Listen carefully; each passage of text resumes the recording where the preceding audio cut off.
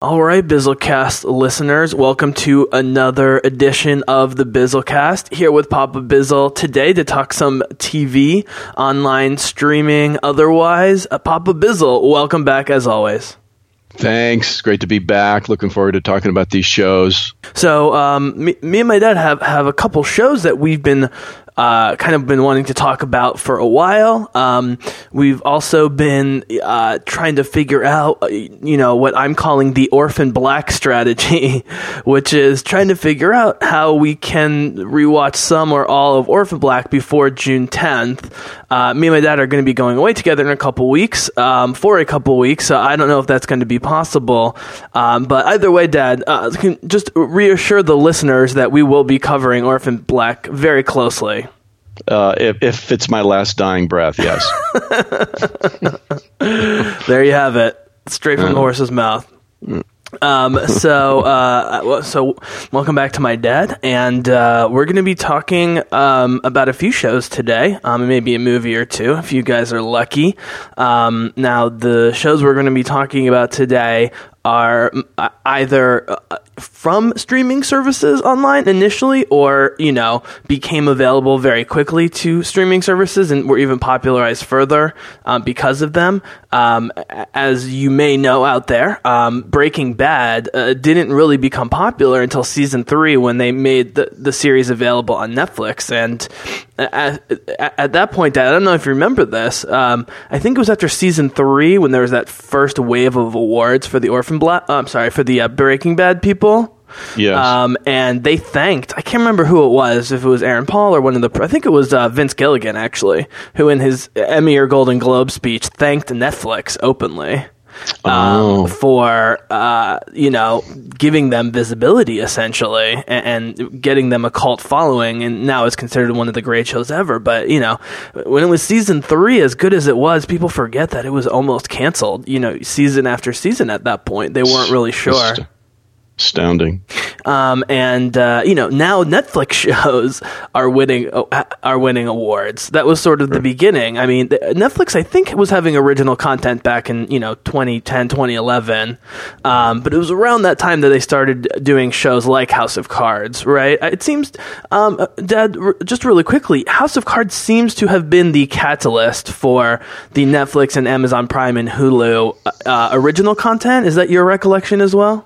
That's my impression, right? I haven't, done any looking at it, but I think that is how it unfolded. Yeah.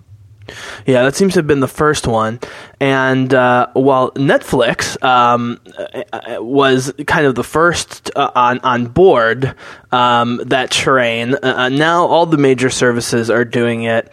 And I actually think that Amazon Prime is doing it better in some ways. I think part of it is just that, and we're going to get into some specifics here, that Amazon Prime just carries the types of shows I'm more interested in, either the original content or The Night Manager, which we're going to talk about in a couple minutes, which was on AMC and did great, but really took off when it was available online on Amazon, and people could binge the whole thing commercial free. Has a ton of hits on Amazon. Does Night Manager. And because Amazon, is licensing stuff, they seem to have more. I guess it's not a stretch to say that they may have more resources, even than the powerful Netflix, because of Bezos, right? Yeah, that's certainly possible. Yes. Just really rich. Right. So we're going to talk about The Night Manager a lot because I've been teasing it, and it is an incredible show that my dad loved to death, rewatched, loved even more, really tried to get me to watch. And I finally, cornered myself and binged the entire thing in a day, essentially. That's how hooked I was on it. Yeah. I want to give it a full discussion, but as per Amazon Prime, I had been saving a show for a while that I knew was very popular on Amazon Prime called Sneaky Pete, which starred one of my favorite sort of off-kilter stars for the last couple decades, Giovanni Ribisi, who's been in everything from Friends to Avatar over the years, and is just a very quirky character, and I was hearing great things. And then I heard Bryan Cranston was one of the co-creators of the show, and I watched the first episode and was immediately hooked, and probably watched the whole thing in 2 or 3 days. This is one of those Amazon pilot projects where in late 2015 they ran, if you can believe it, that just the pilot, and then the fan response was so great they commissioned an entire 10-episode season. It was the second most watched show in its premiere ever on Amazon, second to only Man in the High Castle. Wait, the premiere being the pilot or when they dropped the full series about 3 months ago, like early mid-January. Yeah. And then within 6 days of release, it was so popular and so downloaded that they immediately greenlit a second season. And I got my dad to watch it. He watched a couple episodes tonight. I haven't heard anything about it. So Papa Bizzle, initial impressions on Sneaky Pete. You know, I always try to figure out what it is about these shows that are able to grab you instantaneously. For me, like Orphan Black, first episode, Sneaky Pete, first episode, just right away, I just feel totally comfortable with what they're doing, the writing, the characters, the cinematography. I don't know what it is. Maybe it's the whole package, but it's wonderful. I mean, it is really, really good. I really like what they're doing with the characters, the dialogue, the way it's directed and edited. I mean, it just it seems pretty perfect to me. So I fucking love this show, and it just gets better, Dad. And actually, if you look at the ratings per episode on Amazon, each one gets rated better than the previous one, which almost never happens over the course of a whole season. But the pilot and episode 2 are darn good. So without giving away too much, people, and we'll revisit this once my dad finishes it, maybe do a quickie on it whenever he finishes it, is Giovanni Ribisi's character is a skilled but occasionally sloppy con man who gets caught trying to con Bryan Cranston's character. He is in the show as well, playing a very different sort of bad guy than Walter White, and who's sort of a under-the-radar crime lord.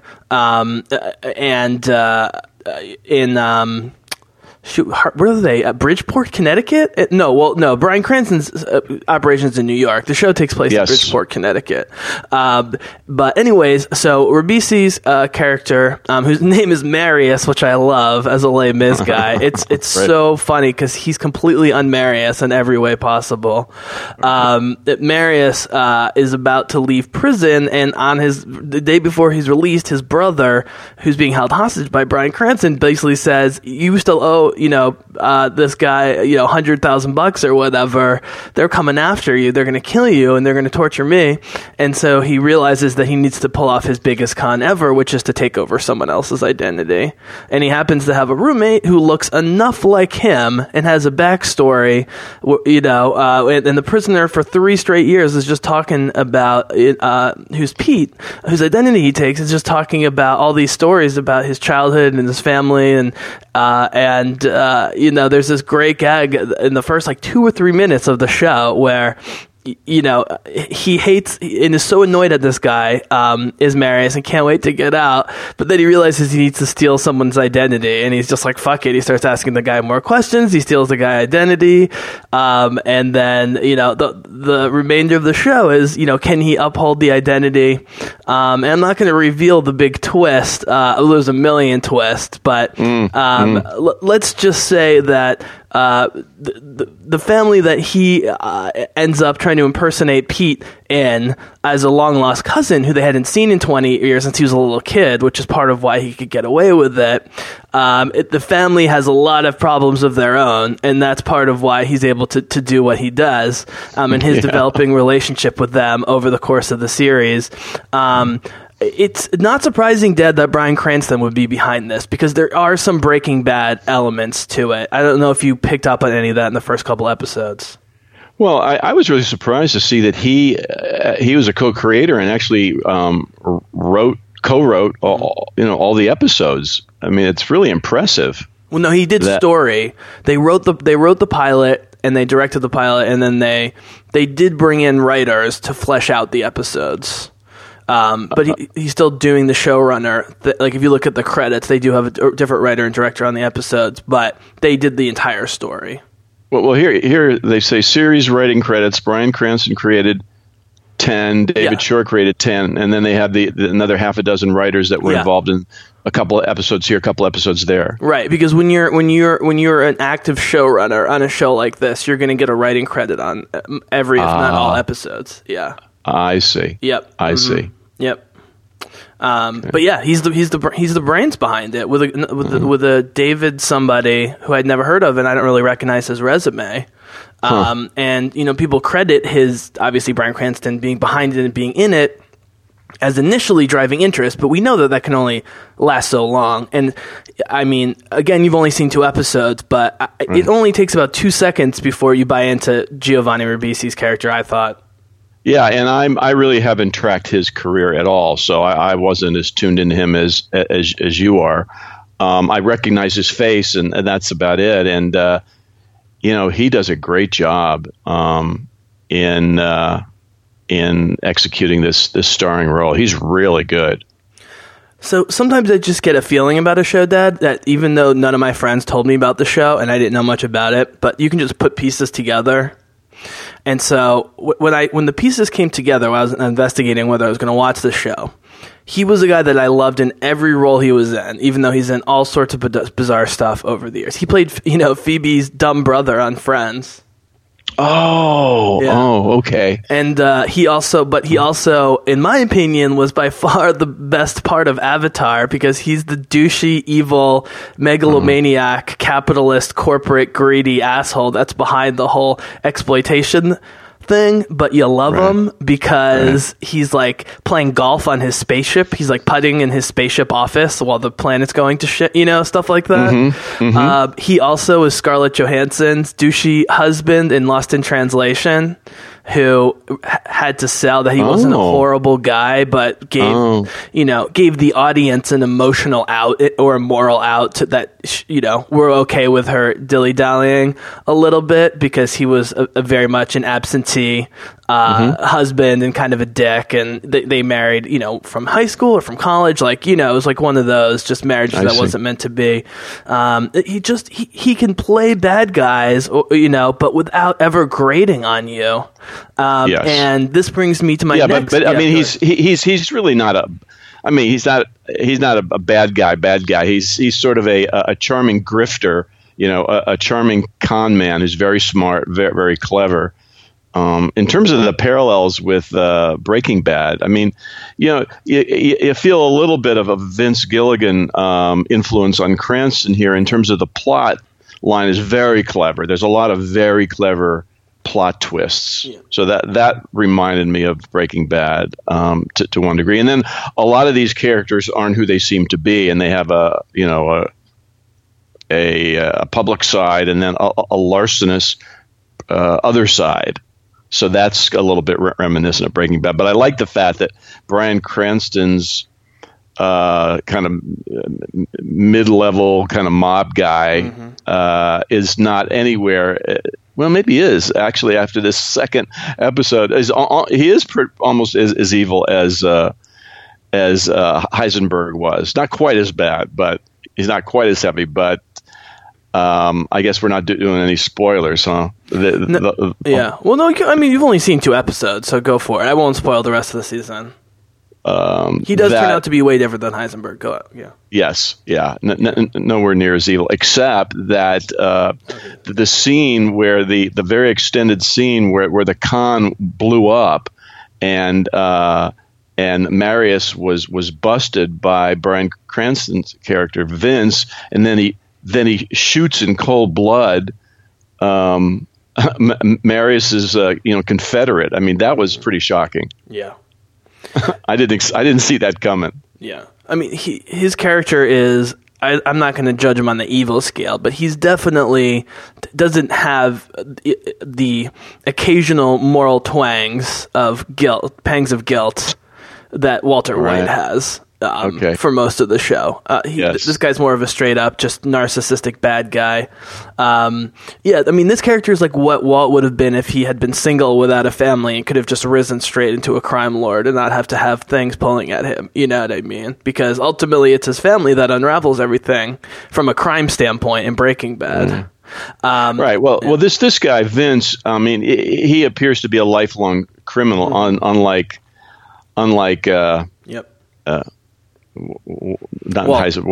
Walt. Unlike Walt, who had a upstanding middle class life until all hell breaks loose. So it's very different. The ideology of the character's personality is very different in that sense. And they just to keep it vague, they do share two key qualities, though. Both of them are self-made and resent people who were handed money. Which you haven't gotten to that subplot yet, but that becomes important. Okay. He's new money, self-made, and he resents old money people. Also they both have a narcissistic need for other people to see them as not as bad as they are. Oh, okay. Like they're seeking approval even while claiming that they don't care about other people's approval. Interesting. All right. So there was that. So again, okay, so I'm starting to get interested in the show. I'm researching it. Cranston's involved. And then I realized that not only do Ribisi and Aaron Paul share a passing resemblance to one another, at least in their stature and just sort of their stature is very, very similar. Yep. They're tiny and thin, and they have very distinctive looking heads. They're both kind of guys that look both like regular guys and slightly, good looking than the average bear, obviously, but they look like regular dudes for the most part. But what I also realized was that, and again, this was before I even watched an episode, was that, if you look at Ribisi back in Lost in Translation days, which was like 13, 14 years ago, he was doing this sort of speaking with tics and pauses and stuff like that before a lot of people were. Like now everyone does that, the stunted, stopped in mid-sentence awkwardness. And also, when they lie, you can't tell if they're being bad liars or whether that's part of the shtick, Jesse Pinkman too, sometimes got away with bad lies, because just by sort of confusing people what's going on. Anyways, I just felt like there were connections, and when I saw that Cranston was behind it and was going to be in it, and it was a caper show, that was the final piece. Yeah. I'm going with these guys and this premise, if this is anything like Breaking Bad, I'm going to love it. And I fucking loved it. I mean, it was really good. And on top of that, the supporting cast, and you haven't really gotten to know his family members yet, so we'll let this go for now in a sec, because I cannot wait for you to see how screwed up the family really is. But the female kind of co-lead, Marin Ireland, who was so good in Homeland Season 2 as the female terrorist, the white female terrorist who forms a relationship with Saul and tries to work the system, and he's trying to work her, and really she's just trying to kill herself once they arrest her, and she ends up killing herself, and it's kind of sad, and it's playing a completely different character here. I always thought she looked so much like the Orange is the New Black woman. I don't know if you thought that. I know that you've been enjoying her performance so far, and we really love that relationship with Saul and Homeland. But I also fell in love with her a second time. There was a 1-year drama series called The Divided, where she was a lawyer or a paralegal. I thought it was a tremendous drama. 8 shows, but it didn't get re-upped. I must have been the only one who loved it, and she was the lead. So I know her really well from that show as well. And then I know Grandma really well, Margot Martindale, who plays Grandma Audrey, because she was in Justified, one of the handful of superb villains in Justified, and I believe she's also in Weeds. For a number of seasons, so I've seen her a lot. She's a little bit to me like our Olivia Colman, the American version of British Olivia Colman from Sure. Night Manager, etc. Yes, yeah, that's so funny. I thought of a very similar thing when I was watching her. Really? I was wondering if you were going to have a similar reaction. We're also missing a huge one in that she was in Hell or High Water as the estranged wife of Chris Pine. Character. Yeah, I did notice that an hour ago when I was looking at stuff, but it's not a big role, and she's not in the movie that much. She's not, but it's a key part of the film. Yeah, it is. She just has that sort of almost slightly trashy American look that's also sexy and very relatable at the same time. It's hard to put your finger on. It has something to do with her. She's got those big eyes, and she's got kind of. I don't know if they highlight this for the show, but they put all this stuff around her eyes. She I don't know. She feels like Middle America, which was really important for this role. Obviously, in Hell or High Water, I mean, the fact that you didn't notice her much in Hell or High Water almost proves that she did a great job because she just blended right into the role. And here she's a single mom trying to juggle family responsibilities. Her character takes a million turns. Oh my God, it's absolutely crazy. So she's great in it. The whole family's fantastic. Yes. Also, the husband, the grandpa. Yeah, was the judge in The Wire, who was mostly a good guy judge because Perlman, the redhead, was always flirting with him to get favorable stuff. Do you remember that? Yeah, and speaking of The Wire, yeah, we got another guy from The Wire in the first two episodes. The bad guy that they're hunting down for the jump and bail thing. He was one of the cops. Oh wait, the guy who they were hunting down for the bail. Yeah, where's his? I'm looking at the list here, and the big thug who pops Marius, and Dominic Lombardozzi. Yeah, right. Yeah. Who plays Herc? Yeah, right. He was Herc, right? Exactly. Yeah. In The Wire, right? He's the worst in The Wire. Oh my God. He also plays the I don't know if you remember this, a multi-season arc in one of the earlier Entourage seasons. He plays one of their deadbeat friends from New York who's trying to mooch off them. Right. Yep. And he also plays the evil father of young version of Vincent D'Onofrio in. Who beat him and beat his mom in Daredevil. Right. Daredevil, right. Yeah, I think you're right. Right? He was like a union guy or something. He was like a worker. Yeah. In Daredevil. That was a really scary role, actually. Doesn't he beat his mom to death or something crazy? Yeah, something like that. Yeah, Bill Fisk, is the character. You won't be recognized, and this is in a good way, and then we're going to move on to Night Manager. You won't be recognizing that many sort of guest stars.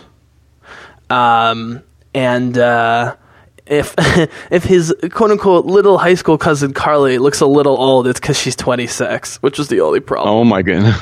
Because I remember being like, she's kind of cute, but I feel really skeevy about this, but she does not look 16, and I looked her up, and she's 26. But it becomes more clear as the season goes on with her character why they needed an older actress, because she carries some major heavy-duty drama as well as comedy as the season goes on. So they just said, fuck it, yeah. Well, it's off to a great start. Yeah. I mean, I'm totally hooked. I can see why you binged it. Yeah. It's got that kind of gripping plot thing that was going on with, like I said before, with Breaking Bad and how Vince Gilligan does plots. Yeah. Although he's doing it very different in Better Call Saul. We'll get to that, but yeah. So yeah, it's great. Thanks for sure. For turning me on to it. I didn't even have it on my list, I don't think, until you pointed me at it in the last handful of days. So it's great. Yeah, and really quick, we'll close up. The other major Breaking Bad connection is, part of what's fun in Breaking Bad with the MacGyver stuff is learning about all the chemicals and how they work and all the equipment. Yes. Here, Yes. it's about all different kinds of cons, and they talk about it openly. By the end of the 10 episodes, they've either talked about or performed like 2 or 3 dozen different kinds of cons. Yes. And there's cons within cons within cons. But what they do so well is that the cons don't always work for everyone involved. So and you never know who's working someone on like a double or triple layer con sort of thing. Right. They've just run the Sting con, the classic Sting con, and they've been alluding to some Turk con that I don't even know what that is yet, but they've alluded to it about 11 times. Yeah. The Turk was the the classic fake automaton in the 1800s in was it Russia? Oh.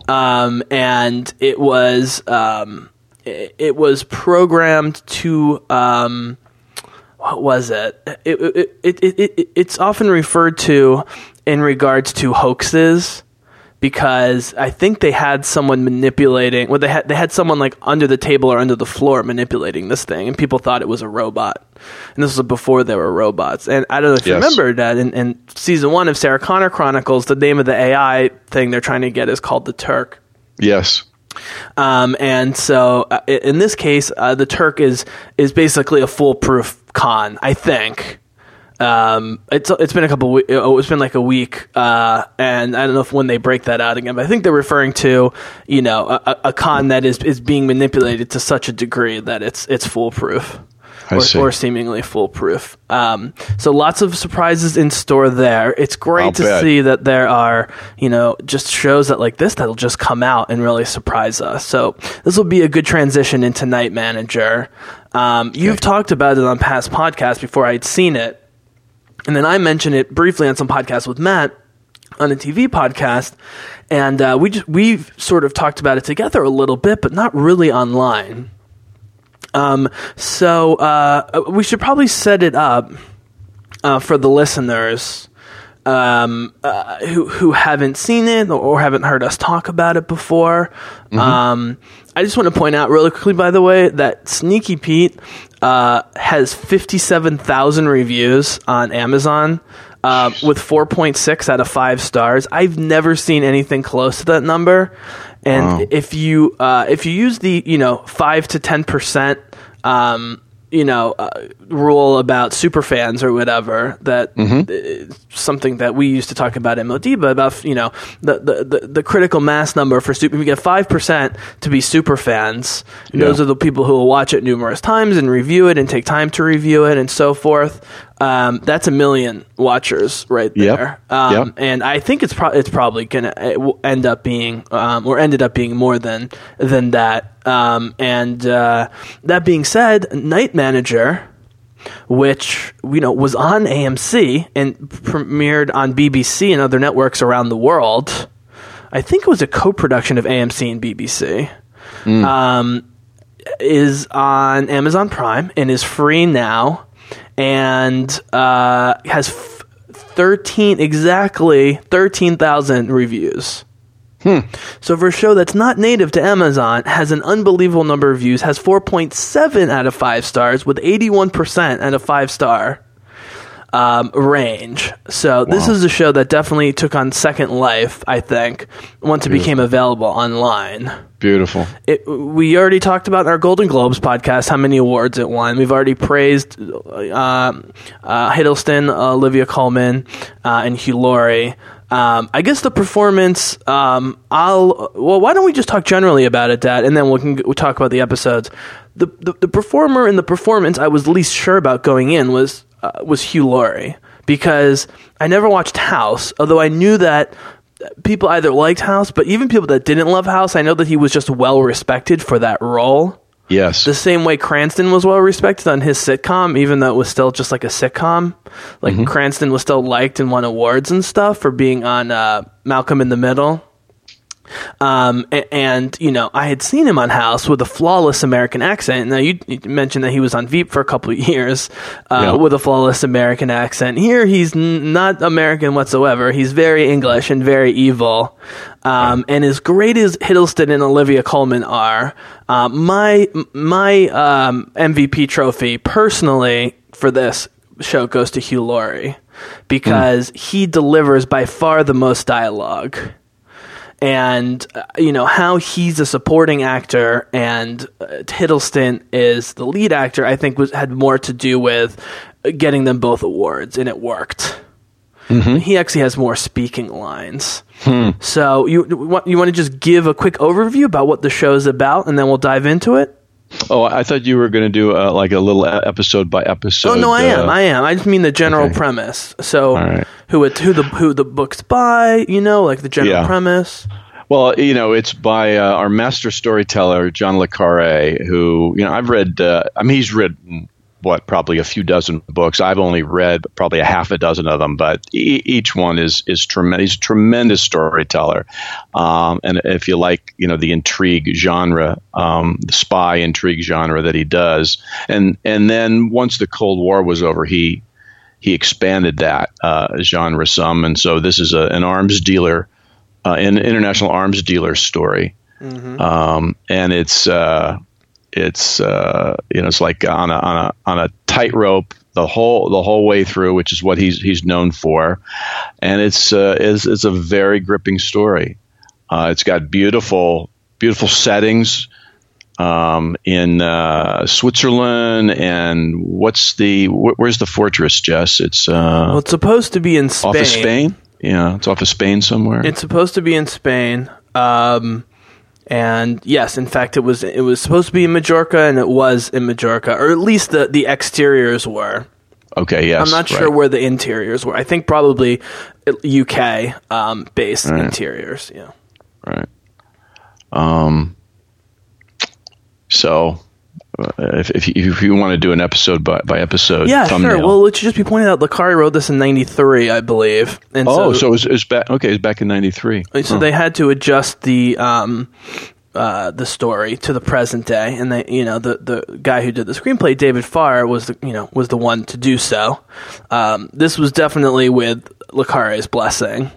And I think he actually had a cameo in one of the episodes. Oh, did he? Mm-hmm. Huh. To me, I immediately could tell it was le Carré because there were some similar feels to Constant Gardner in terms of a mid-level, it's sort of British administrator, essentially. I know he was a hotel guy with the army pass, but in terms of the role that he was fulfilling in society, it was somewhat similar to, being a mid-level diplomat for the English government or whatever. Right. And someone who is kind of used to being pushed around as part of their job, and has to kind of sack up a little bit. And in terms of just the name, I remember being like, the Night Manager is just a terrible name. And then when you watch it, you realize how sort of ironic and fitting it is. Yes, right. Because it's in fact his ability to, go sleepless for days at a time that allow him to do the things that he does. That's a good point. But also, like, the Constant Gardner. I remember when that movie came out being like, that's a horrible name. And I saw it, I'm like, this is one of the best movies I've ever seen. But it totally fits. That's exactly what his character is. He's a constant gardener. Like, that's, he's he's slow, but he's persistent and he's diligent. I'm talking about Constant Gardner, where he finds his character. You know, he has a natural affinity for naturalness, if you will. He doesn't. He lives in the sun, not in the shade. And that's why he has trouble getting into that world.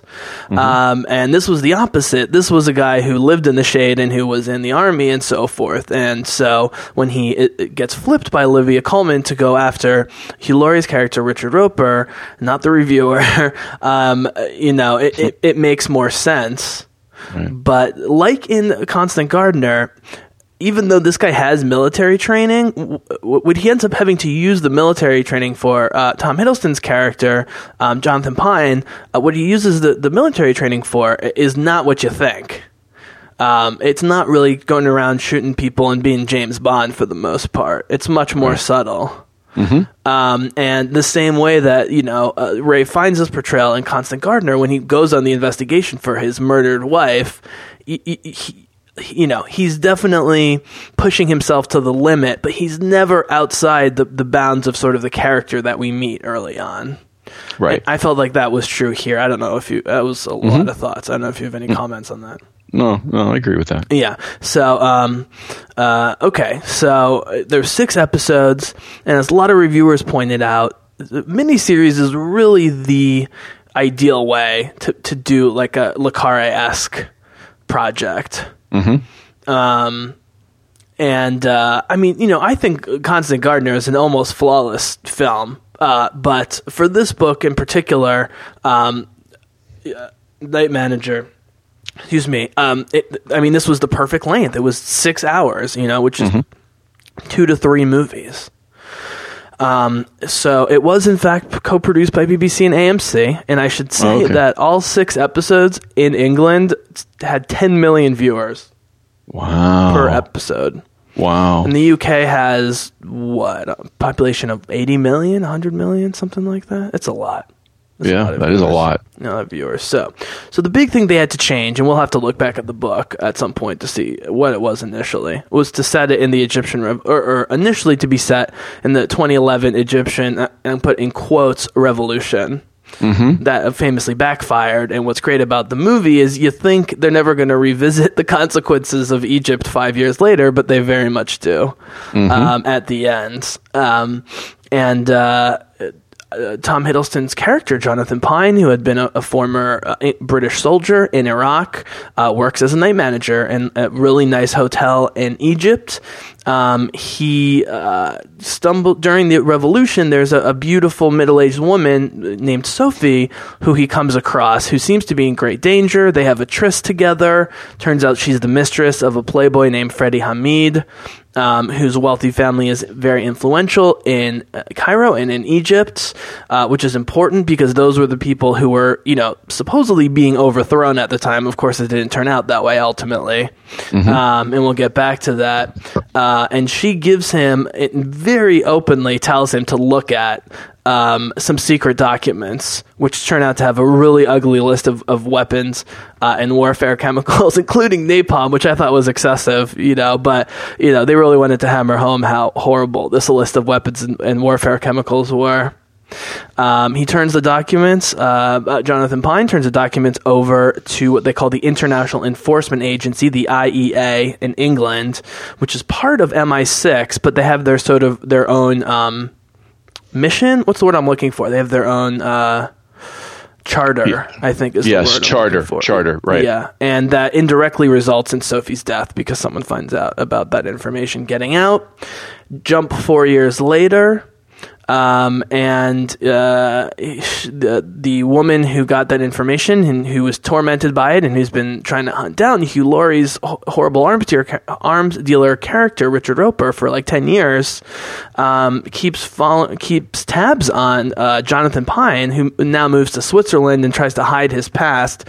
He has a really, really uncomfortable and epic confrontation with Roper, who happens to come to his hotel in Switzerland, in a combination of being horrified by Roper and digging up memories of the murdered woman and the list, and then being contacted by Olivia Colman's character. She convinces him to sign on. I think I got that pretty good. Yep, that's pretty much it. So, do we buy at the end of episode 1 the relative quickness to which he agrees to overturn his entire life, basically, risk being a true criminal, going to jail, being killed, and maybe accomplishing nothing else in his life? Yeah, I think that you see in episode 1, he's a very sensitive guy.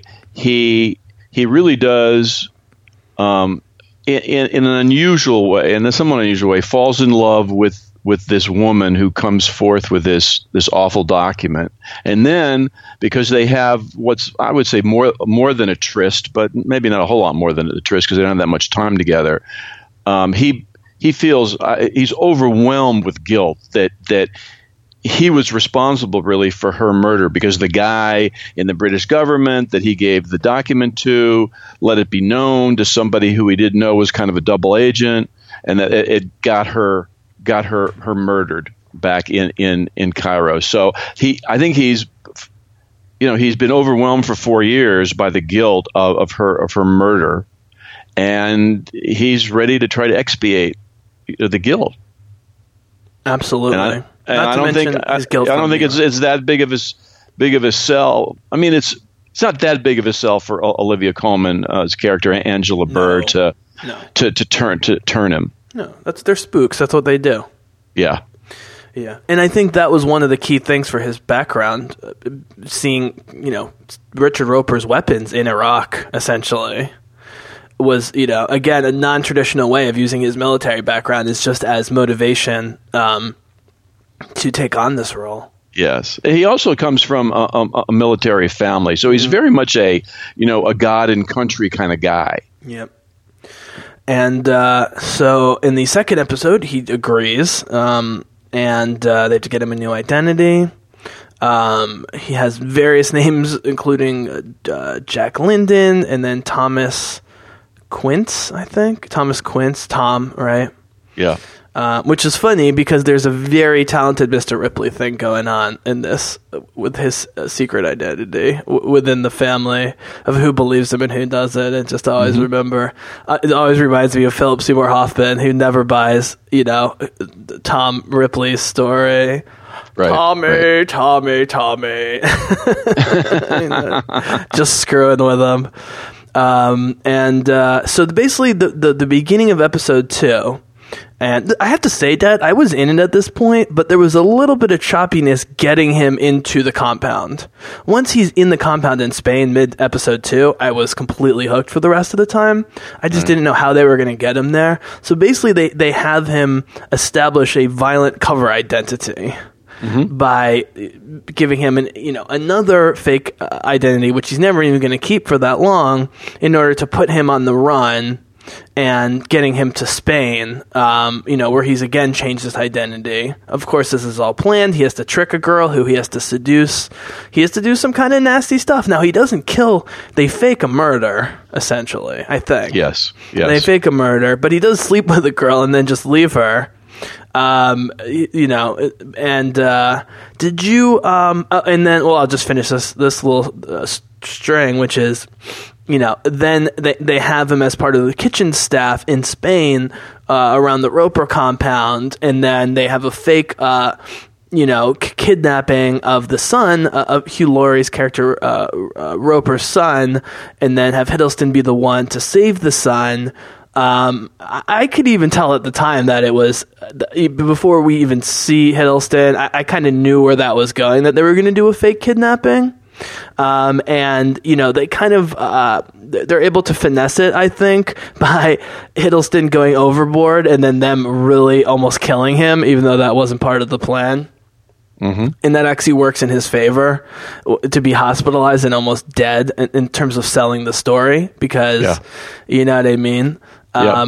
Yeah. And so I don't know. Did you were you buying this whole ruse at the time? But more importantly, would you buy that they would buy what happened? Now, of course, Corky, who we'll get to, never buys it, but for the most part, they buy it. Yeah, I think that it was a pretty well executed con, even though it ended up going more overboard than they had scripted it. I think it was a well executed con, and because it had to do with Laurie's son, with Richard Roper's son, Richard Roper, it really grabbed him. The heroics of Hiddleston's character, seemingly saving his son, and I think also Richard Roper's incredible girlfriend, played by Elizabeth Debicki, Jed, the character Jed, who's in love with this son. I mean, just loves him. It has to do with her checkered past as well. And so I think it was a well executed con. I'm believing that Roper bought it and the Jed bought it, and I was fine with it. And what ultimately sold it to me, and I think this was their plan, because you're going for the middle few episodes, which we'll get to, where he's hanging around the compound, getting closer to everyone, the same way Tom Ripley tries to sidle up to Gwyneth Paltrow and Jude Law and everybody, Roper is playing a long con of grooming this guy for conning other people. Yes. And that was not apparent to me at all early on. And so when you realize why he's keeping him around, and I think, Dad, that is why this is so brilliant. Olivia Colman knew that Roper would only, let's put it this way. Olivia Colman had no way of knowing if and who Roper would trust, but she did know he wouldn't trust a squeaky clean person. Mm-hmm. That Roper would only trust someone who's a scoundrel and a rogue like he is, I think was the planning, even though they never explicitly say it like that way. No, I think that's absolutely true. Yeah. I won't bring up this connection again because here's where it's split. The difference between Talented Mr. Ripley and this is the end game for Ripley was just to be accepted into this society. Yeah. The end game for this was obviously a very specific goal that would result in, the death or imprisonment of these bad guys. Yep. We'll get to that. It's an interesting psychological thing, Dad, to discuss whether, it's easier to con someone if the con itself is the end game versus if you're conning them to gain something else. Right. And that will, without spoiling anything, that sort of psychological thing happens in Marius's head in Sneaky Pete at certain points where he's trying to figure out what he really wants, who he's conning, and why. And so, it's kind of fun to look back with the con mentality to what's going on here. So anyways, he ends up there. He ends up in the hospital. They're all very thankful that he saved Roper's son. It's not clear how much Roper really loves his son. I think this is a classic case of rich and powerful people love their children because they're their children. Like, they'll kill their own kids, but they won't let anyone else kill their kids. Yeah. Like the same way Roper won't let anyone near his wife, but he's allowed to, beat her if he wants to, kind of thing. Well, I think it's for a narcissist and sociopath like this. The kid is kind of like a trophy. He's a great looking kid. He's very well behaved. He goes to his what in Britain they call public school, being private school. Right. Probably goes to Eton or someplace like that. And so he's kind of a trophy kid, and he knows that his girlfriend is crazy about the kid. So that's nice for Roper too. And yeah. So Roper is not completely sold at first. He recognizes him from Switzerland, even though it had been, I guess it would have been 6 months maybe before. Oh, that's right. I forgot. We missed the big detail, which was as his last act as night manager of Switzerland, he specifically stole all sorts of stuff from the hotel to get his bad record going. Right. To That's help part sell of the transition to Spain. Right. Yeah. Right. That's part of what Angela Burr from MI6 or the internet. What did you call it? International Enforcement Agency. Right? IEA. That was all part of the plan to get him an authentic criminal record. Yep. So there's just a lot of sort of healing and discussion about whether he's for real or not. Also, towards the end of episode 2, it begins the important subplot about whether MI6 is compromised by the arms trade, which of course it turns out to be. Well, just the entire British government, but specifically what they call River House, MI6, because I guess it's on the Thames River, right? So yes, it's on the Thames, right? Yeah, the Thames. And then in episode 3 is where things really get going, and that's where I got super hooked. I was planning on watching 3 and then 3. And then I got super hooked on episode 3. So this is where Jonathan, who's mostly healed up, has to share his carefully crafted backstory in a convincing way. And Jonathan keeps protesting as if he wants to leave. Jonathan, a.k.a. Thomas, and this is, of course, a critical move, which was, to play hard to get, essentially, right? Right. And then, they specifically blow his cover back in England, so now Interpol is looking for him. So now Roper thinks he has the upper hand because he doesn't realize how long Jonathan/Thomas's con is. And so Roper now thinks, right, he's got the upper hand essentially because, now you have nowhere to run, so you have to stay here as like a fugitive. Right. And that begins, I think, Dad, sort of a 2-episode bit where we're mostly hanging out in Spain, where he's starting to develop relationships with the little boy, with the wife, who he really tries hard not to fall in love with, but of course ends up falling in love with. Well, she's not the wife. She's the girlfriend. So. Right. She's a courtesan. She's a courtesan. Basically. Does he have a wife that we ever hear about? Yes, because you hear the son goes off at some point to visit mom. Right, to go home to mom. He only visits his dad once in a while on school vacations. So I'll just kind of group the next two together. We just talk about some of the characters. So this is where we meet the whole cast of characters. Yeah.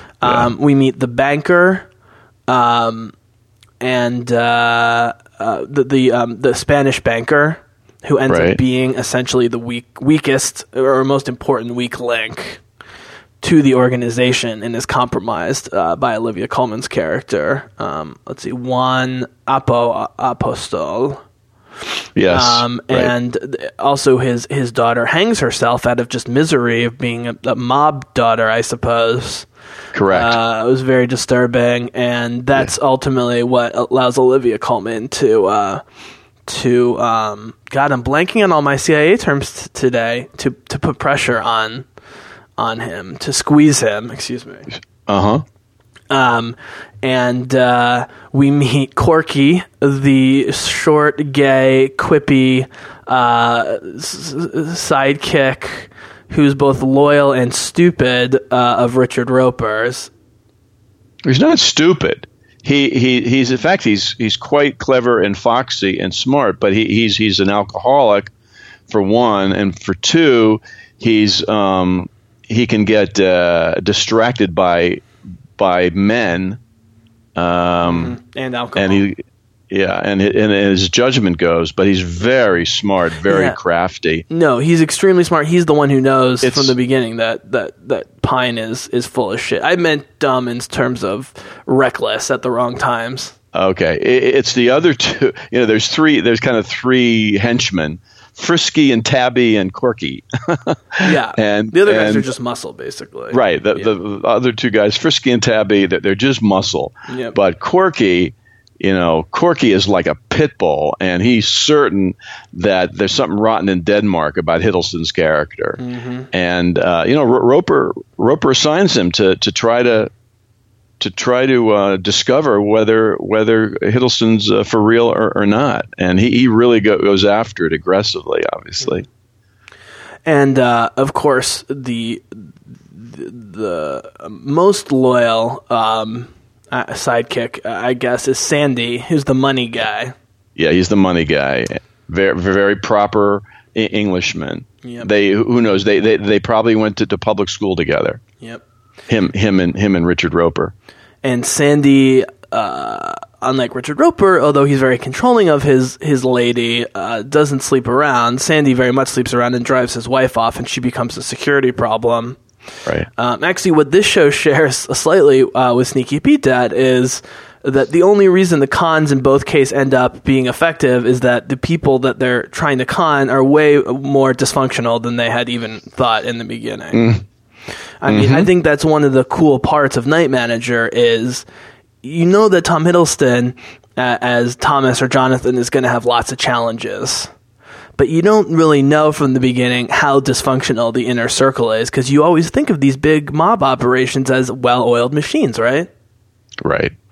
But Jonathan Pine, Hiddleston's character, is so very smart that he knows how to find the chinks in the armor. So he comes to understand Jed and how to work her and bring her into the thing, and he knows how to ultimately deal with Corky. Well, kind of knows how to deal with Corky, but he ends up having to murder him. But he keeps him at bay for a bunch of weeks, which is very difficult. Well, he tries to even Corky protect is Corky like he's sometimes. Yeah. Right. Yeah. I mean, I think what you learn when you watch real good con men like Marius or like Tom Hiddleston's character versus, say, Walter White is, to pull off extended cons, you need to lie as little as possible.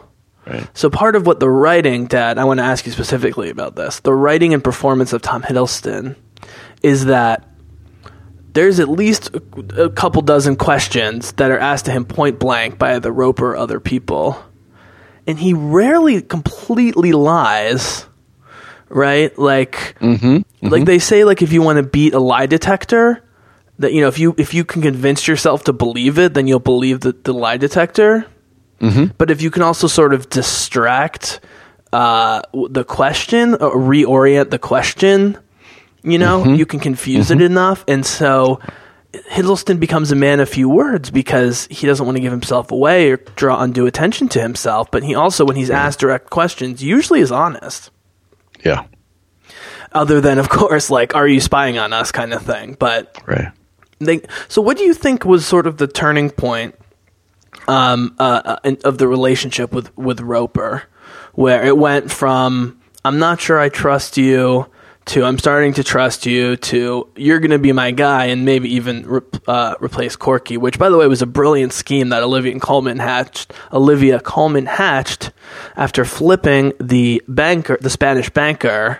She had the Spanish banker drop that they weren't so happy about Corky's alcoholism and so forth, and thereby laying the seeds of distrust. Absolutely, and that was huge. That was huge in getting Roper to ultimately trust Pine. It was a combination of Corky was never able to turn up any hard evidence through all the research they did, plus those seeds that were planted about suspicions about Corky's loyalty and trustworthiness and judgment.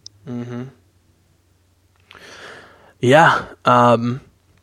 And so, but what? I mean, do you think Roper sees something in Thomas, Jonathan / Thomas's? Like, see something in himself in him, if that makes sense. That was the third point I meant to comment on, in that he came to see, I think, Hiddleston's great intelligence and ultimate utility to Roper's enterprise. He and Hiddleston, Hiddleston Jonathan Pine was a very talented guy and was capable of leading the con that Roper wanted him to lead, and Roper gained a tremendous amount of confidence in Pine's abilities. So that was a third big factor in why Roper wanted to believe the con. Wanted to see Pine as authentic and the genuine article, because he was going to be so much use to Roper and what he needed to accomplish in this arms deal, this complex arms deal that they were executing. I don't have too many criticisms of the show.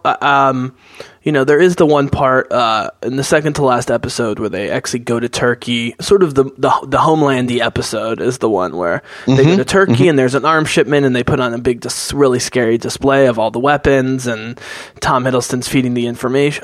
Pine's feeding the information to the IEA and MI6, and it turns out to be a ploy, a feint by Roper, although they blame it on Corky, who's now dead. And now we've skipped over a little bit, but by episode 5, Roper is starting to lose his brains a little bit, and he's making some stupid mistakes, like bringing his wife out into the battlefield, and so forth. And there's an exchange where where Hiddleston says basically, I'm not into men, I'm not into women, I'm not into drinking, and Hugh Laurie just says, well, I don't trust a man who doesn't have appetites. And I'm like, yeah, I mean, it seemed like a mistake for Hiddleston to not have, like, it almost would have made more sense within the story for Pine to admit to him that he had a crush on his wife, because that would have seemed more believable than faking that you didn't. Well, but I think part of Pine's seduction of Roper was that Roper did admire how self-possessed Pine was, and yeah, he has this rule of thumb about appetites, but I think he was really impressed with how self-possessed Pine was. Yeah, and he makes a point about how in this one case he's having blind faith in this guy. Yeah. I think the other maybe missed opportunity, and this is probably for time. This would be something if they had 8 or 9 or 10 episodes, they would have more time for. It would be to have Pine be his confessor a little bit. To have Hugh Laurie's character Roper sort of unload his burdens, and that be, almost exactly like Athelstan in Vikings, for example. Right. To be more of a consigliere to Roper's character. Yeah. But like Athelstan was actually never working either Ragnar or Eckberth straight up. But he could have been. I mean, he was in deep there. I wonder if this sort of, and we kind of learned through the show that Tom Hiddleston is sort of, emotionally dead inside, as you might expect of someone of his experience. He says, "I got nothing. Well, nothing to lose." I think he knew how dangerous his mission was, and he was trying not to let his emotions take over at any point. Although he realized that he was starting to fall off of that thing with Jed. I mean, he was really starting to get seduced by her beauty and by her damsel in distressedness.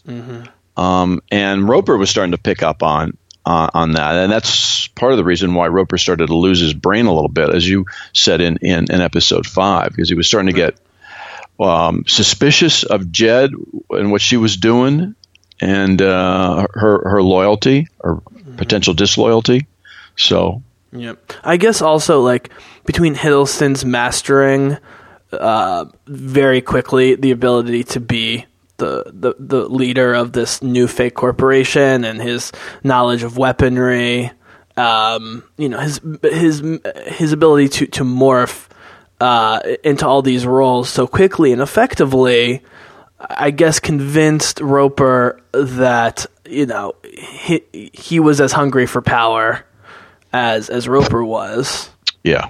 And so he could trust him based just on that. Right. He was so diligent in what Roper asked him to do that, again, that's really seductive for a guy like Roper. I also think there's just the youth and attractiveness of Pine. I mean, Roper sort of entering post-middle age and surrounded by all these old guys who he's been around forever. I think there was an element of, I need young, fresh blood. Like, it didn't take long for him to semi-dump Corky, right? I mean, it was almost like he had been considering it even before all that happened. Yeah. And then,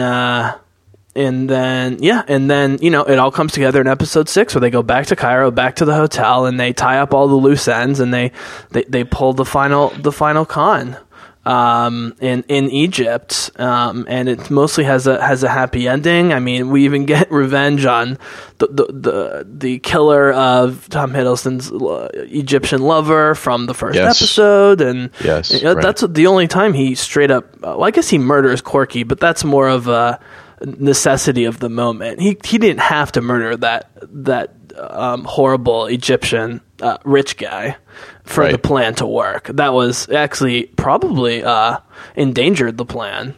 Although at that point Pine was thinking 90 steps ahead, and so it was able to work it into the plan. Hamid, Freddie Hamid, and they basically pull it off. I think for me, this is a show that feels mostly realistic, but is really hits 10 out of 10 status based on writing and performance for me. Like, it does feel a little Homelandy in just the sense you need to suspend disbelief at a couple turns. But I think it does end up feeling a little bit more realistic and gritty than Homeland. Well, John le Carré didn't become the hugely best-selling author in this subgenre by accident. I mean, he knows how to spin these kind of tales.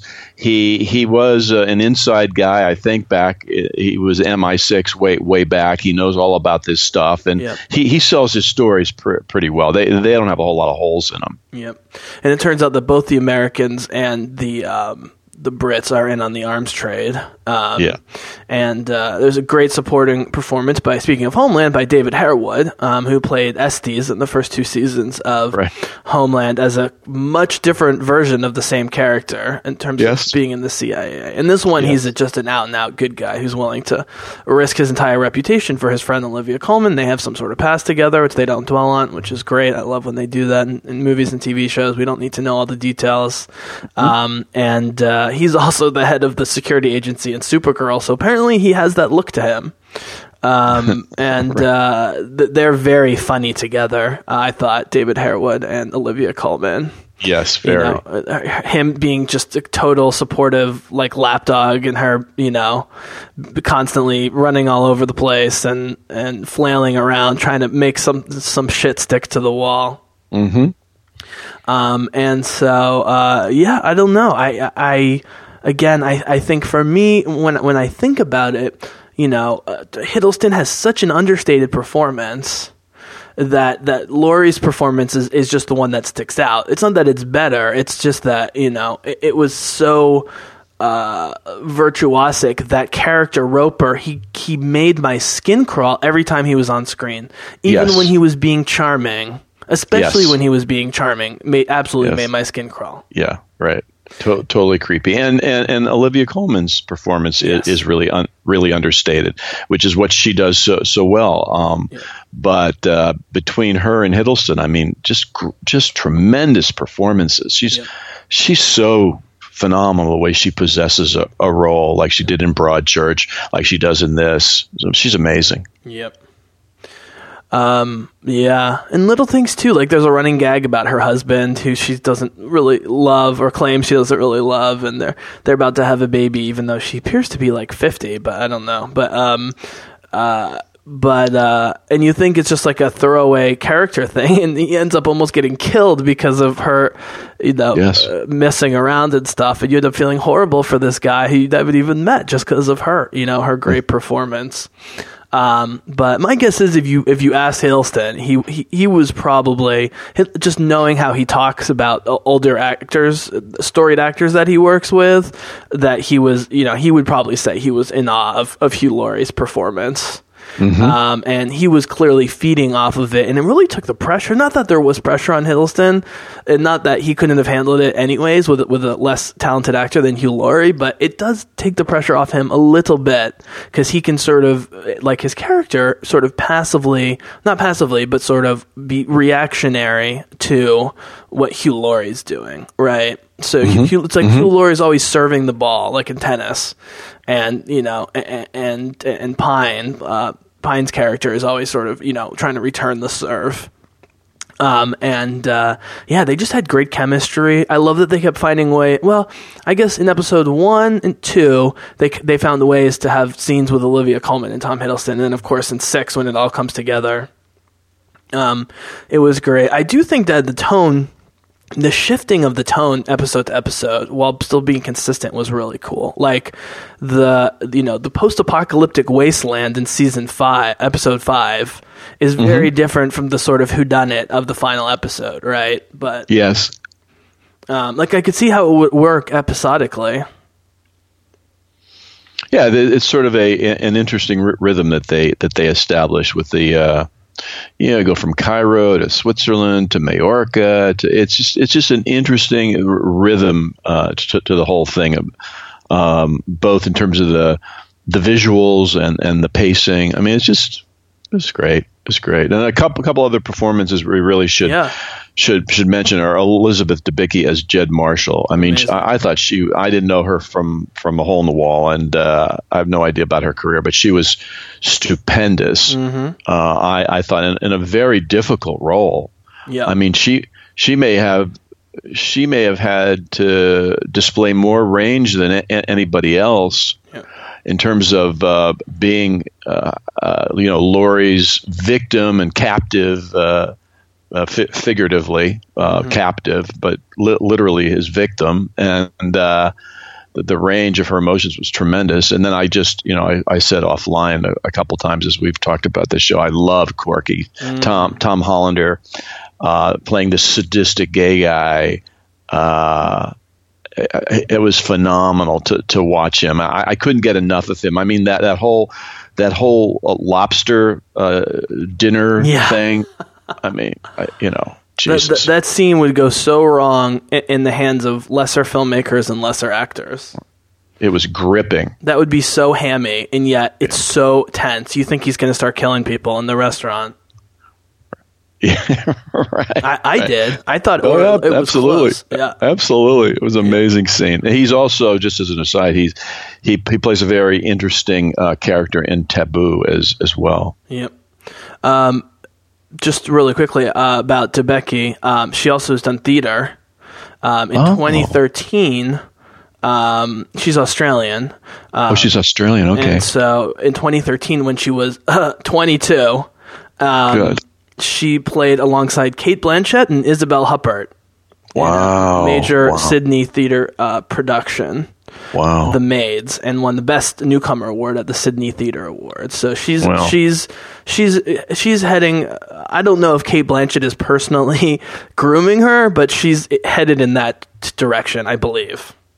Well, hopefully she has that Cate Blanchett thing that she does with her body, where she's so comfortable and loosey goosey. Yeah.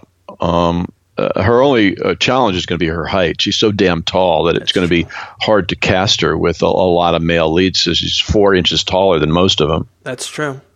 Yeah. That's true.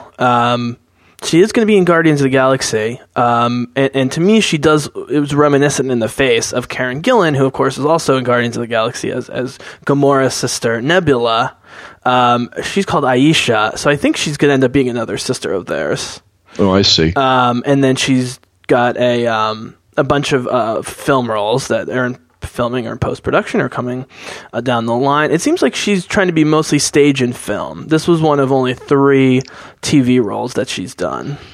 Oh, she's 6'3", so I mean. Well, Wiki says 6'2", but I would go with the 6'3", because usually if you're really tall, they shave an inch, and if you're short, they add an inch. Yes, right. Like Scarlett Johansson's listed as like 5'2" or 5'3" or something. It's like, I don't think so. Right. She was nominated for Critics' Choice Award for The Night Manager. Oh, good. For Best Supporting Actress, and we will certainly be tracking her career. Yeah, it's great. I mean, it's really interesting because you've got a veteran actor in Hugh Laurie that everyone in America and England knows his face, with a great role at this point in his career. You've got someone like Olivia Colman, who, true TV fans know, especially people who love British television. And is beloved, despite the fact that, to say the least, she does not look like a typical Hollywood actress. Right. Which is part of what's endearing about her. Absolutely. Although I think, even though Debicki is beautiful by many standards, I think it helped the character that she is kind of tall and lanky and awkward. It made her both stronger and more fragile at the same time, it seemed to me, which I thought was really interesting. Well, I think what they wanted to do was they wanted to give him a supermodel trophy, girlfriend, and so I think she was well cast in that way for her physical presence, because she does look like and carry herself like a supermodel. She wears clothes like nobody's business. Everything on her looks stunning, so. Well, you should also know that her father is Polish, her mom's Irish. She was born in Paris.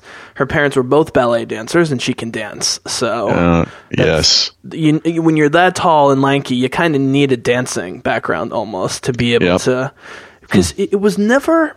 It was noticeable, but it was never distracting. Like when you told me she was 6'2", 6'3", I was really surprised. I was thinking 5'10", 5'11", based on how they dressed her. Now, if you notice, she wasn't wearing heels a lot because that's just stupid. Yeah. As a 25, 26-year-old, I think she's got a long career ahead of her. So, all right, cool. Well, I'm glad we finally talked about that. They've said they're going to do they have said that they are going to do a season 2. Any theories? Now his cover's blown, right? But he could take a new identity. Would that sort of be the way to do a second season? Well, yeah, I think they could put him on a completely different kind of a mission, where his identity would be disguised in a different way. It wouldn't be it's not going to be an arms deal. It'll be something completely different, probably. Oh, but right. Hopefully they bring Olivia Colman back to run it, and then they'll just have to change up the entire villain crew. They constructed such a great villain crew. That'll be the biggest challenge for the second season is how to replace Richard Roper and Sandy and Frisky and Corky, and Sandy, yeah. Sandy, and actually, Frisky, Tab. Yeah, and by the way, the guy who played Sandy, whose name Alistair Petrie, right? He plays one of the rebel generals in Rogue One, and he has such great old-fashioned good looks. Yes, he really looks like a old sport from the 40s or 50s. Yep. Which is exactly what you want for Rogue One. I remember how striking he looked, just like a rebel general from the 70s in the original Star. They really went out of their way to cast men and women who look like they would have been in the original Star Wars movie. So he was great in that small role. Also, he's a lord. They don't really talk about that in the show. He's nobility. Okay. And it would have been interesting whether there was a connection to the corruption inside the government with his connections to the nobility. But again, sometimes you have so much great character material, you just can't fit it all in.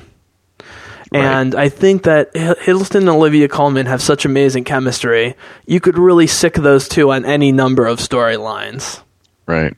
Well, she came back from multiple seasons of Broadchurch, so hopefully they'll get her back for the second season of Night Manager. Yeah. All right. Cool. Well, thanks, Dan. Right. Could you do 5 minutes or just a couple really quick hits? Sure. You finally saw Medici. Yes, I did. And I don't want to speak for you, but I think we had a similar experience in being fascinated at first, not sure whether it was going to be really good, but did get better as it went along despite some flaws because of some really cool characters and because of the setting. Yeah, it was a great historical period piece. I loved all the Florence stuff from the, where were we, 16th century, something like that. Yeah. They did a beautiful job with that. It must have been a non-trivial budget to create that over 8 episodes. I think the plot was okay. It wasn't a stunning plot, and I didn't fall in love with a lot of the characters, but I loved the lead woman who is Contessina. Cosimo Medici's wife. She's fabulous. She was terrific. Yeah. Just a great a great woman protagonist hero. And I loved his bodyguard. Yes. Marco Bello. Who was tremendous. Just a tremendous character. Totally looks like a medieval knight from Italy. Yeah. Totally. And Brian Cox is always great to watch. He played an important role. And other than that, I thought his courtesan Maddalena was really good. That was a very difficult part. The redhead. The redhead, yes. Yeah, I forgot about her. Yep. Yeah. And I have to say that I was really disappointed in Dustin Hoffman. Yeah. I thought he totally phoned it in. I mean, it was bad. I thought it was really bad. And, I generally like him and his stuff. We were talking offline just before we started the podcast about his role in Luck, that wonderful horse racing drama that was on HBO for a season, but ill-fated because a couple horses died in the production of it. And the role that he played, I mean, talk about a great villain. I mean, that was a great role. So, I mean, everybody knows he's got the chops, but not in this one. He was awful. I think a couple things. I think it was less about phoning it in than it was about it was just a horrible casting. I mean, he can't not sound like a Jewish guy from New York or whatever. And he tried to do an accent, which was stupid because no one else was trying to do an accent. I mean, the Italians spoke like Italians. The English actors and actresses, spoke like Brits. Yeah, right. Which was smart, right? Who cares? Right. It's 2017. We get it, right? Yeah. It's the example I always use is Black Widow in the comics has a Russian accent, but like, why the hell would you want Scarlett Johansson trying to fake a Russian accent in your $1.5 billion movie franchise, right? Yeah. So they shouldn't have had him try and do the accent. He clearly was miscast for the role. I mean, he didn't seem dead in the eyes in that sense. It just, the writing wasn't good and it was bad casting. I remember actually looking up, I was like, God, how many episodes is he in? I was like, oh, he's only in 5 episodes. And I mean, not just because of that, but starting from the final 3 episodes, 6, 7, 8 is a really big jump in quality, I think. And the lack of him is part of that. I also, it was a little difficult to watch Richard Madden be so emotionless because he plays this kind of stoic character in Game of Thrones, but he does lose his temper and he is a romantic guy. When they had the flashbacks with the woman that he's obsessed with early on in life? Yes. When he's a younger version of himself? Yeah. So if you triangulate the younger version of himself in Medici with the older version of himself, that's sort of his character. Like, he's not that naive in Game of Thrones, but he does have those passions. And he smiles and emotes more. I think they were just asking that of him a lot. And hopefully, with the new developments and, maybe we'll see more of that. And I would really urge people again to check out the Amazon pilot of Oasis science fiction show, which is very quirky and dark and bizarrely funny and weird and a little creepy on Amazon. I think it's going to get approved. I don't know if it's going to be as successful as Sneaky Pete, which went through the same process. But Richard Madden is Scottish, and when he gets to be Scottish and he's playing sort of a really eccentric priest who only became a priest because his wife died and his wife had been religious, and when his wife died he just said fuck it, and and so it's not like he'd been a priest his whole life, and he gets but he's involved in politics and he's just able to be more himself. I see. So I think it helped me having had seen him in 3 seasons of Game of Thrones, where he actually, when he gets killed in Game of Thrones, and one of the most famous, if not the most famous episode, was really when the series lost me. And it wasn't just because they killed him, but like that was the final straw, because he was the last guy that I was sort of rooting for that had any agency in the show. So, but like Night Manager, the Medici got 7 million Italians a night to watch that show, and it was an Italian production. And so when you have all these mismatched accents, I mean, my guess is the Italians probably thought Dustin Hoffman was better than we did. I mean, it's, when it's being made by people in non-English speaking lands, even if it's in English, there's going to be some awkwardness. And I think what it lacked in writing and casting in some areas, their access to, not just their access to all these amazing Italian cities and sites, but their understanding of them and how to film them and their place in history, I thought was really cool. And the Medici family was pretty progressive early on before they became like a mob. Yes, right. And I loved little things like how they're constantly accused of being Jews for being money lenders, right? And how they just sort of brush it off. They never take the bait or make some sort of comment about, like, sort of without saying it. They don't think what the Jews are doing is so wrong, right? And so they were trying to empower the lower classes and build a middle class and have the snobby, not beyond snobby elitist attitude of the Italian nobles. You can see why Europe was stuck in the Middle Ages for so long.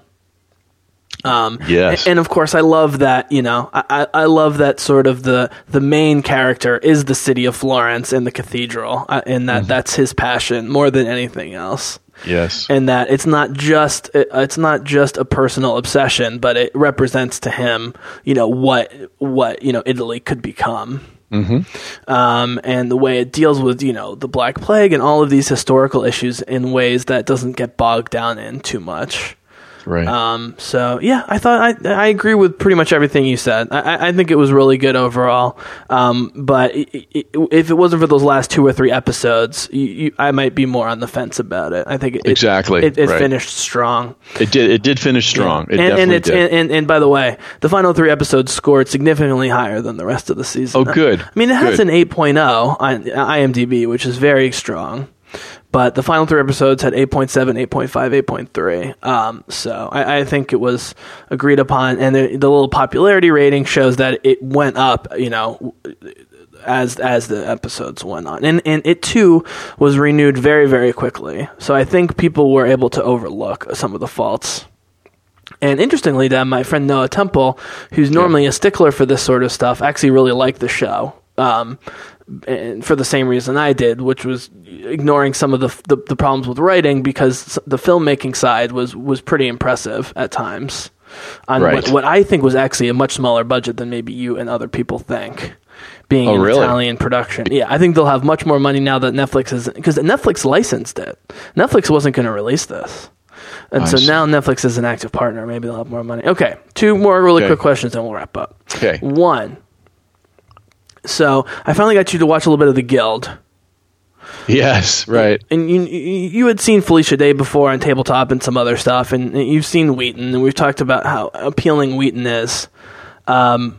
Just from your outside opinion, like why Felicia Day, who does not seem like a likely candidate to be the nerd heroine that she's become? Yeah, I don't know. I mean, there's still probably more than a few Felicia Day haters out there amongst nerddom, right? Not very many. No, not ever very since many. the controversies in 2012 and 2014, they've been pretty shut down. All right, because you sent me that. That was from like 2 or 3 years ago. Oh, that was from 2 or 3 years ago. Oh, I thought that was recent. No. That tweet you sent me or whatever it was. Yeah. Well, she's very. I mean, I don't know. She's endearing. She's just naturally funny. She's naturally nice. She seems like, just a naturally nice person. Yep. She's attractive. She's got a lot of intelligence. Then that seeps through in lots of different ways. So she's very smart, which, I mean, I wouldn't have. I did a little bit of reading about her in Wiki, and she's got quite a resume, valedictorian, Juilliard, graduated 16, went to college. Yeah. So, I mean, she's really a smarty pants, but carries it very well, and she writes great stuff. I mean, it's so clever. I had no idea what to expect. I had no idea what an early vlog was about, and. What's an episode? 10, 12 minutes or 8 minutes or? Yeah. They expanded each year. They got a slightly longer. Okay. But ultimately it ended up being about 8 to 10 minutes, 12 8 to 10 minute episodes, which I think works great. Yeah, she gets a lot done in 8 or 10 minutes. And, these 6-7 characters that are members of her guild, at least in season 2. I mean, those are all the characters, I think, in season 2. They expanded season 3, I gather, from what you said, when Wheaton brings in his own evil guild. The Axis of Anarchy. Yeah, right. But, the 6 characters are so nicely developed. It's very funny, very clever. It's pretty easy to like. I mean, in addition to all that, which I agree, Will Wheaton credits the Guild for rebooting his career. Joss Whedon has openly said that Dr. Horrible was directly influenced by the Guild, and he cast Felicia Day because he liked her, knew her from the Buffy days. They'd worked together before, but it wasn't like a reward for her good performance, but it was like a semi-tribute to her.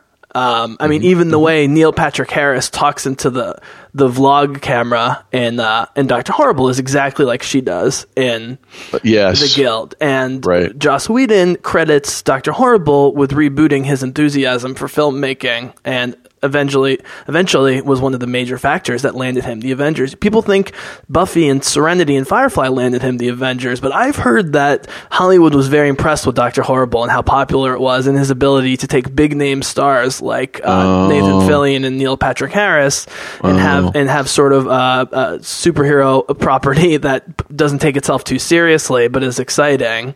And so so she rebooted Will Wheaton's career. She rebooted Joss Whedon's career, and actually, when they get to season 5 of The Guild, the whole season they're at a comic book convention. I'm sorry, a video game convention or whatever, Comic-Con, which includes video games. And over the previous couple of years, Felicia had been sort of asking at real conventions to celebrity friends of hers if they would, ever want to be in the show. And they all were like, yeah. And she thought, most of them were just saying it to be nice. But she said when they actually came back around to asking all those celebrities to be in it, even for like 2 seconds, like they actually were like turning famous celebrities away because of how many people were like, yeah, I meant it. I really love The Guild. I want to be in it or whatever. Also, the fact that it was based on an actual World of Warcraft addiction that she had is clear, and she actually credits them for helping her get it off it. Although hilariously, most of the people on the show didn't play World of Warcraft, but got into it through the show and through the fan community and so forth. I just want to say that on a personal note, I'm really glad World of Warcraft came out in 2004 instead of 1996, because I would have been in a lot of trouble. I played some of the very, very, very early free versions of that type, online multiplayer role playing, before. But I could have never imagined, what that would become. And what's funny is, not only was Blizzard, who makes World of Warcraft, not only were they not upset, but they embraced it, and they were invited to be the keynote speakers at the next convention, and Microsoft signed them to a big deal after the first season that would be exclusive to Xbox before they released on YouTube. So yeah, they really tapped a nerve there. I also think, the fact that it's a web show about the web being consumed by web users on the web, in some way, it's a more direct to audience. It clearly is more direct to audience than television, but on a meta sense, if that makes sense, right? Like on television, you're watching people who aren't aware of a fourth wall, and that there's like a big distance between you. On The Guild, the fourth wall's kind of taken down, and you're like directly interacting with those people. In fact, Felicia was planning on selling it as a show, or trying selling it as a show after the first season, but after the feedback she realized it needed to stay a web series. It's pretty impressive, that whole crew. Okay, so I'll let you plug anything you want to plug coming up, and then we'll sign out. How's the Veep, the new Veep season, and anything else you want to recommend? Well, I think I've only seen one episode so far. She's out of office, and now she's trying to raise money for her presidential library, and it's going to be interesting to see how they keep all the historic characters involved, since she doesn't have an administration, but they all seem to have some kind of a role post presidency. So the first episode was a scream. My only criticism, I would say, would be that the dialogue was even faster than it's been in prior years. So it was really tough for me to keep up. I mean, it was rapid fire, but the material was still very, very, very funny. So we'll see how the season unfolds, but they're off to a good start. Okay. Hap and Leonard just came and went. Yes. Second season, 6 episodes. I watched it from the very beginning, and then the first season because we know one of the co-creators of it, and plus our pal Michael Kenneth Williams is in it. Yep. Omar from The Wire. Yeah. Who we love. He's going to be in a Star Wars movie. I can't wait. He's going to be in the Han Solo movie. Holy shit. I mean, he is so good in this. He plays a gay black veteran in the South, and he and his white childhood buddy. It's a really interesting take on a buddy show. Very different. It's very Southern. It's very funny.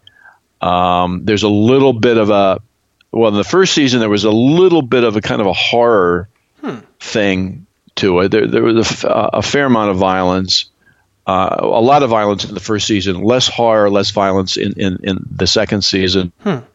A more subtle, kind of convoluted plot in the second season, but the buddy thing is what drives it, and these two characters are very interesting, very funny, very compelling together, great chemistry, and I'll watch Michael K. Williams do anything.